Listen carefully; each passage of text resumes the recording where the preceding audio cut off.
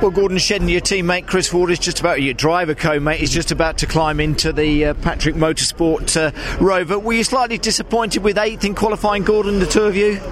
We just didn't get it right in the wet conditions this morning. It was pretty greasy, pretty horrible, and but at the minute it's dry, fingers crossed it stays dry, and I think we'll have a pretty good race. Good format this, isn't it? The extension of the Jerry Marshall Trover to a 60-minute race, which is going to take us into twilight here on the first day at the 75th members meeting. Yeah, it's great. I'm looking about wondering how many people have checked to see if the lights work or not, but no, I'm looking forward to it. It provides something a bit different, but yeah, it'll be a lot of fun. Well, Tim Harvey was saying a few of the touring car guys have put some extra lights on. He was slightly concerned about debris and a bit of stuff ending up on the circuit. Oh no, it'll be absolutely fine. As long as there's something pointing in the right direction light-wise, I'm sure we'll be okay. Should be a great race though, up against your touring car teammate Matt Neal, who's in another car, and a lot of the other British touring car guys out on the grid. Always adds to that spice, doesn't it, Gordon?